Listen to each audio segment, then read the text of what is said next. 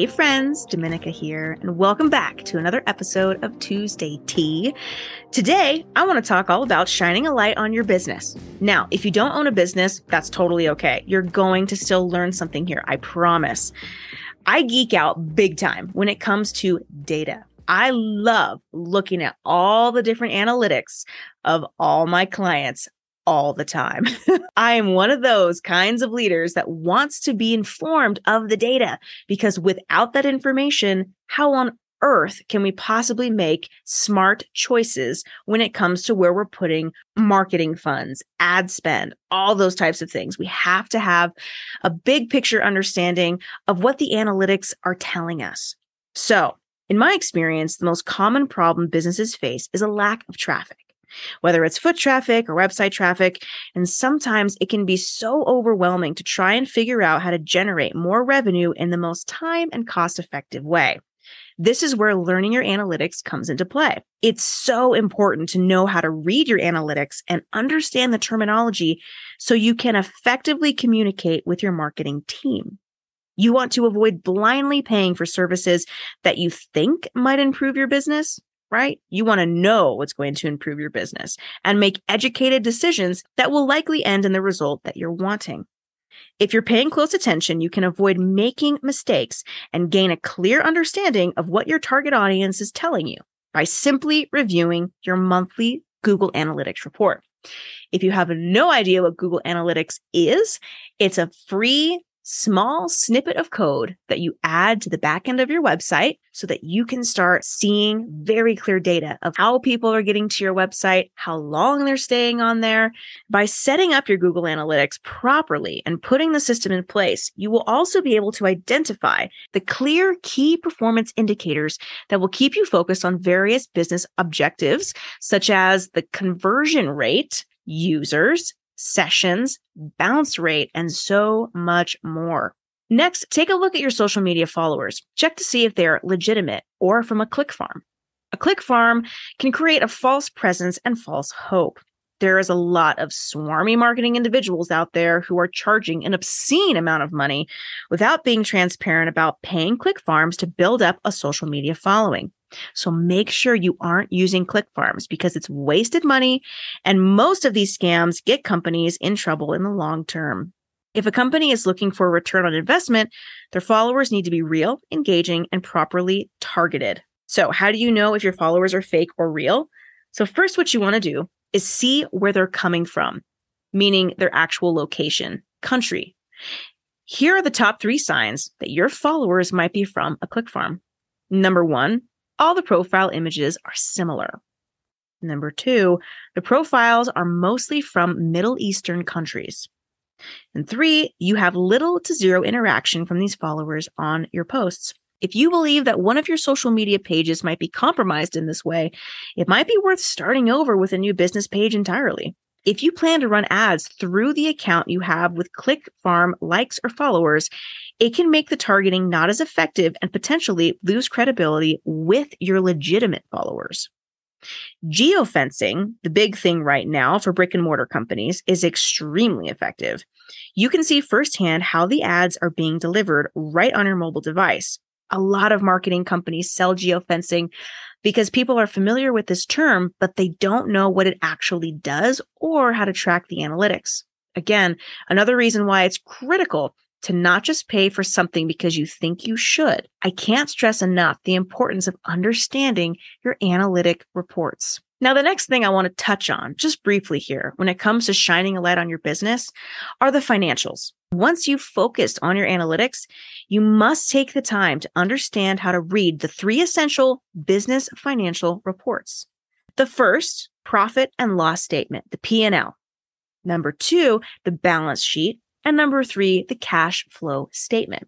These are in my opinion, the top 3 that you really want to pay close attention to. Many business owners, especially those in the startup phase, have no idea how to read these reports and trust their bookkeeper that all is well. It's important to trust your team, yes, but in this case, it's also wise to understand the financial health of your business so that you can continue to spend money responsibly. For a business owner to not take the time to review their monthly financials, it is a disservice to them.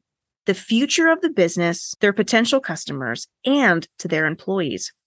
A business may seem to be doing great on the outside, but the numbers, if properly kept, will never lie. Did you hear that? The numbers, if kept properly, will never lie. Turning a blind eye and just assuming everything is working well is not the way to run a business. Pay close attention because just one misplaced comma can be significantly damaging. Look at the last 6 months and compare it to the previous year's P&L. Look at the overall summary of the previous year and then look at this quarter. While you're doing this, look for trends.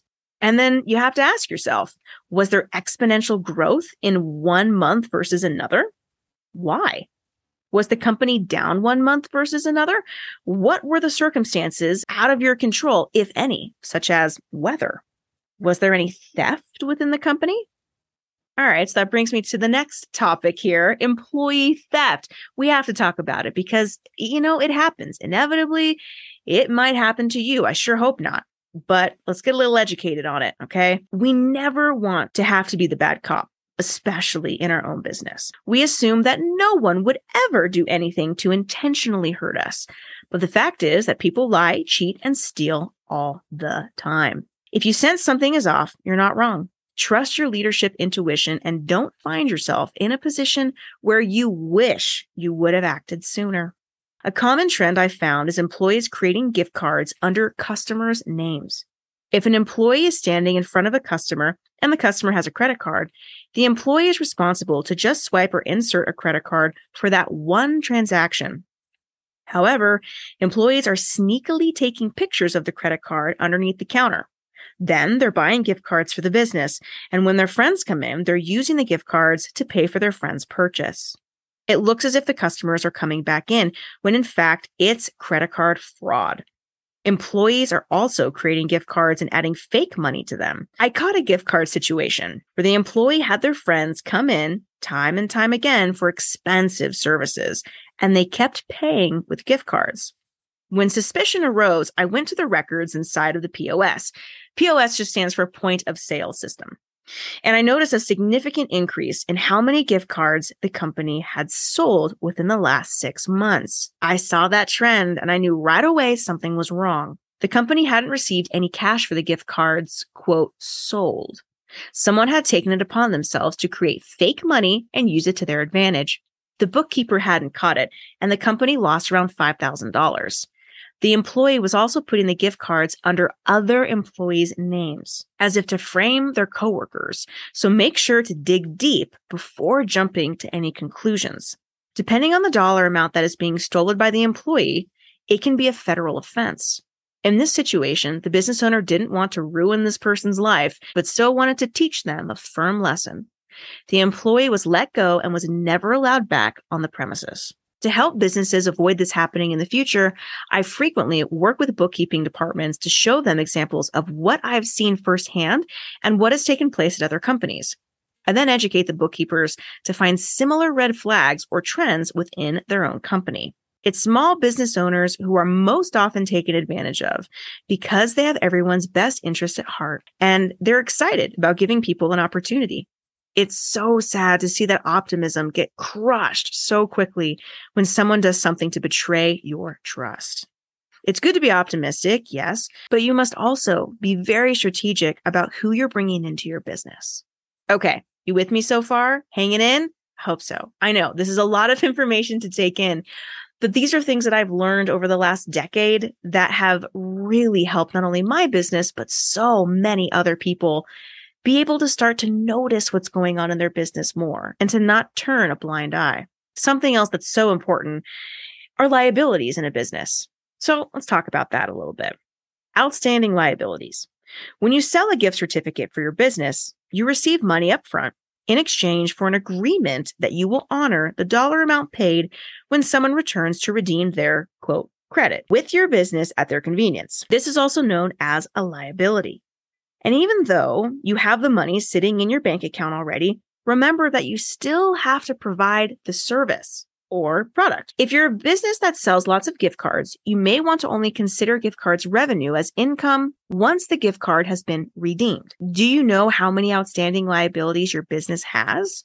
How many people have not yet redeemed their credit with you? How can we get those people to come back in to not only redeem whatever service their credit might be for, but upsell them as well? I've created and implemented automated systems where, for example, when someone purchases a service, a gift card, or even an item, we have raw data of the time and date when the purchase was made. We can then use that data to determine the ideal time to follow up with them when they need the product or service again and give them a returning customer discount. For an auto detailing client of mine, when someone purchased a complete exterior detail, we knew that within 6 months, that person should come back in for the exact same detail to preserve and protect their paint. So I would send out an automated email specific to their last service date. And inside that email, I would also let them know that we were going to gift them a $25 gift certificate toward their next service. With this system, you're incentivizing the customer to get them back in and, in the case of gift cards, redeem the liability while reminding them they have value. They have monetary value with your business. You're even going to give them an additional discount because it inspires them to take action. Okay, so now that we've touched on liabilities, let's talk a little bit about the responsibility of being a business owner and spending. I firmly believe the single biggest mistake any new business owner can make is having undisciplined spending or unfocused budgeting. Are you currently overspending? Think about that for a second. Are you currently overspending? Do you really need that new desk for the office? Does your business really need the new MacBook Pro when your current computer works just fine? Spending money on the wrong things at the wrong time can sink a business before it has even had a chance to float. Be strategic. Think frugally and realistically. Provided you have a smart bookkeeper, he or she will stay on top of the spending and let you know when it's appropriate or not to make large purchases. Here's another reason why you need to know how to read your financial statements. Your marketing team needs to be sure they're staying on track and not letting ad campaign spending get out of hand. Be sure you're on course and not spending extra money in places that are not providing a good ROI or aren't cost effective for the business. Some marketing strategies and tactics can take months before you see any ROI or return on investment. So you will have to weigh the pros and cons of each strategy. As a business owner, you should be able to request any report, any time of day, any day of the month, and have it available within 24 hours. If you're working with a marketing firm that does not offer this service, I highly encourage you to let them know what you need and the expectations that you have of them. Good news or bad, taking the time to review reports is so critical. You need to be able to lead from facts. If revenue is down, make sure your team is not overlooking or sugarcoating the metrics. The next time you want to purchase that $2,000 office chair, be sure you communicate with your CFO or bookkeeper to be sure it's something you can put on the expense account. Now, COVID-19 hit us all, whether you're a business owner or not. But the one thing that I think we all can agree on is the importance of managing money during difficult times. I know for myself, I had to be very strategic. And during COVID, what I saw in so many of my clients, really, I'm still in awe of them. There were so many that were experiencing financial distress and concern that they wouldn't make the payroll. And many of the business owners needed to step up, reach into their own pockets to keep everything afloat. And when the company became profitable again, then they slowly started to pay the business owner back. The number one thing that must be covered is payroll. Without respecting your employees, letting them know that you're putting them first, they won't put you first. They won't put the business first. They won't put the brand first. So oftentimes, as business owners, as the CEO, we have to dig deep. Pay your people first. It's so important that you don't mention the fact money is tight to your employees. It creates unnecessary stress on them. It's best to just keep that amongst the decision makers in the office. It's important to hold your cards close and not overspend until you have a little more money in the bank. The money you do have is typically allocated for the day-to-day operations, keeping the lights on, paying the lease, etc. Pay your people first. Make sure they're happy, but do not listen closely. You ready? Do not overextend yourself by giving company loans to employees who might have fallen on hard times. Additionally, make sure all online content and services are up to date. Never let the general public know that you're hurting. If there's any money left over, it should go toward marketing efforts. From here, you can start to strategize and determine if there was too much money spent on an aspect of the business you don't need anymore. Do you have an employee who's not growing with the company? It might not be necessary to let go of that employee, but offer them a different position, and maybe a new role will help the company grow in new ways. Rather than leaving the underperforming salesperson in your store, maybe send them out into the field so they can get creative, finding new ways to get customers in the door. And maybe that employee gets to earn a little more commission when they bring in more business for the company. They feel accomplished, and you're getting what you need in the end. Look at who the A-level players in the company are, and then really utilize those key players to continue to work on the business with you. If you recently purchased a business and still have employees from the previous owner's leadership, try giving them a voice in the new enterprise. It might surprise you to find a wealth of knowledge in those employees who have been there for years. All right, one of the last things I want to touch on for this episode is managing a cash infusion. When a new business receives a large cash infusion, I usually see young CEOs who are excited about hiring all their friends, and they get a really fancy office with standing desks. Oh, and don't forget the ping pong tables and free lunch for everybody. Heck, why not put a bar in the lobby? You name it, they've got it. And at the end of it all, they've hired everyone they know, their friends, family. They continue to have their hands out, and the business owner quickly runs out of money. And you know what? They were supposed to develop that prototype or software, such as an app, and now they have no money to hire the software architects. I've seen it so many times, and those companies go belly up within 12 months. To avoid this, spend money on individuals who have the same business-minded goals. Put together a budgeting plan with the CFO and make sure that it's followed through. Take action on this plan. Whatever you do, whatever funding you've received, do not put it all into your business checking account. Put the majority of it into the company's savings account. That way, you can't go spending crazy with your debit card. If your company receives a $5 million funding, put $10,000 in your checking account, or just enough to cover the monthly operational costs.